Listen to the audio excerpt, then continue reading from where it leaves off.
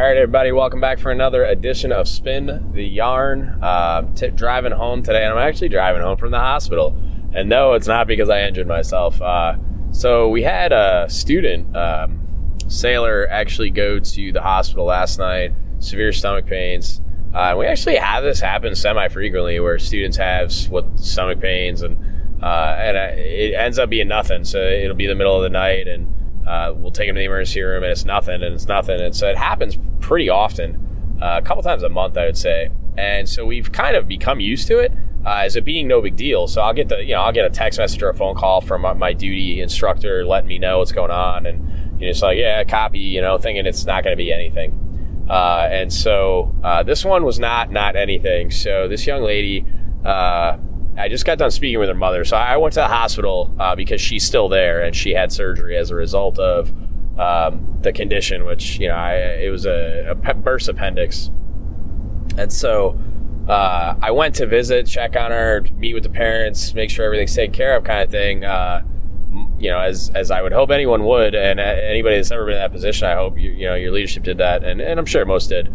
But it was important for me to go do that and make sure that they know we're there for them, we're supporting them, and taking care of their daughter, who is my responsibility while she's in my schoolhouse.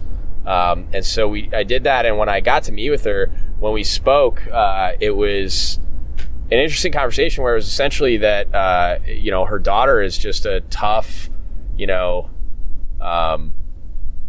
just a tough young lady, and she was trying. She didn't want to go to the hospital because she didn't want to get dropped from the course. She didn't want to get rolled back. She didn't want to leave her shipmates as she goes through the training, and called her mom because she was in so much pain. She was in tears and just said she was scared and didn't know what to do. And her mom finally talked her roommate into going and getting my duty NMTI and letting them know what was going on. And so they took her to the hospital, and it turned out to be something very serious. And so to get used to what we get used to, sometimes we get used to just anything, just something a sailor says or something they do or something they're complaining about. I spoke with her mother about the military medical on the base that I'm on is pretty poor, where they've just become so jaded to the fact that military members of all the services that are on the post that I'm on will go to medical and for nothing, like to try to get out of PT or to not have to go to school that day or whatever.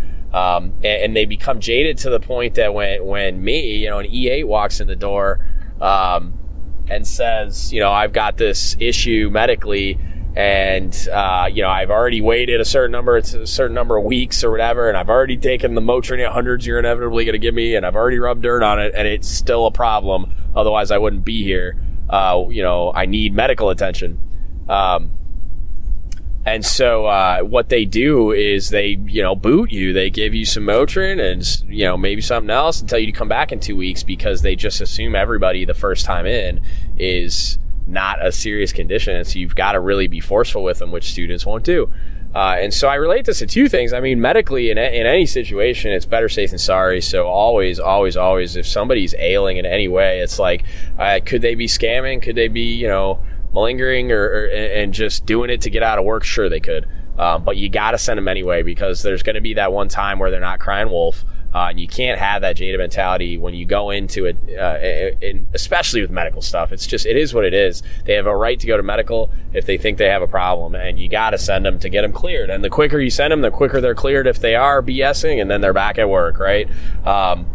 And if you establish a relationship like on a submarine with the corpsman where you kind of let them know, just like, hey, doc, check them out, but there's a history of this person kind of doing this scam out of work, and then the doc will get them in and out and make sure they're, check them out, make sure they're good, but it won't prevent them from being productive. But then at the same time, with just anything at all, you getting any kind of a jaded mentality in any kind of sailor issues where, maybe somebody's complaining about something all the time because there's some other underlying issue. It boils down to knowing your people, like taking the time to ask the questions that you need to be interested, to establish a rapport where they trust you enough to tell you things.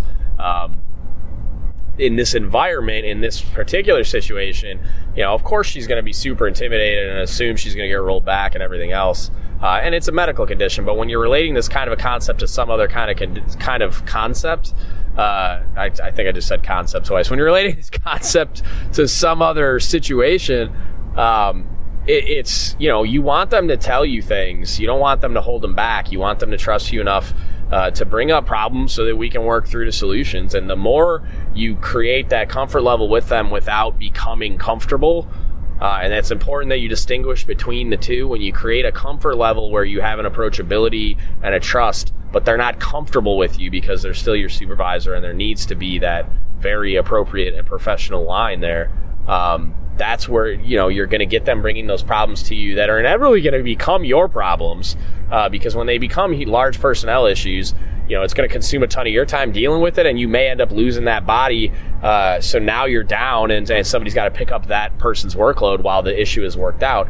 So taking the time to establish that rapport with the people that work for you, that they will bring any kind of an issue to you, hopefully before it's a problem, so that you can get ahead of it, and bring those things up to you so that you can help them and you be successful together. When you get that relationship rolling, is really, really important. And it was kind of something that struck me today based on this young lady wanting to grin and bear it. I was really impressed with that in a way, even though I would rather her come to us as soon as she has a problem. I was really impressed with what her mom was telling me, and I said, we talked about how long she's going to be out and stuff like that, and she's like, man, if she had her way, she would talk you into letting her go back to school on Monday.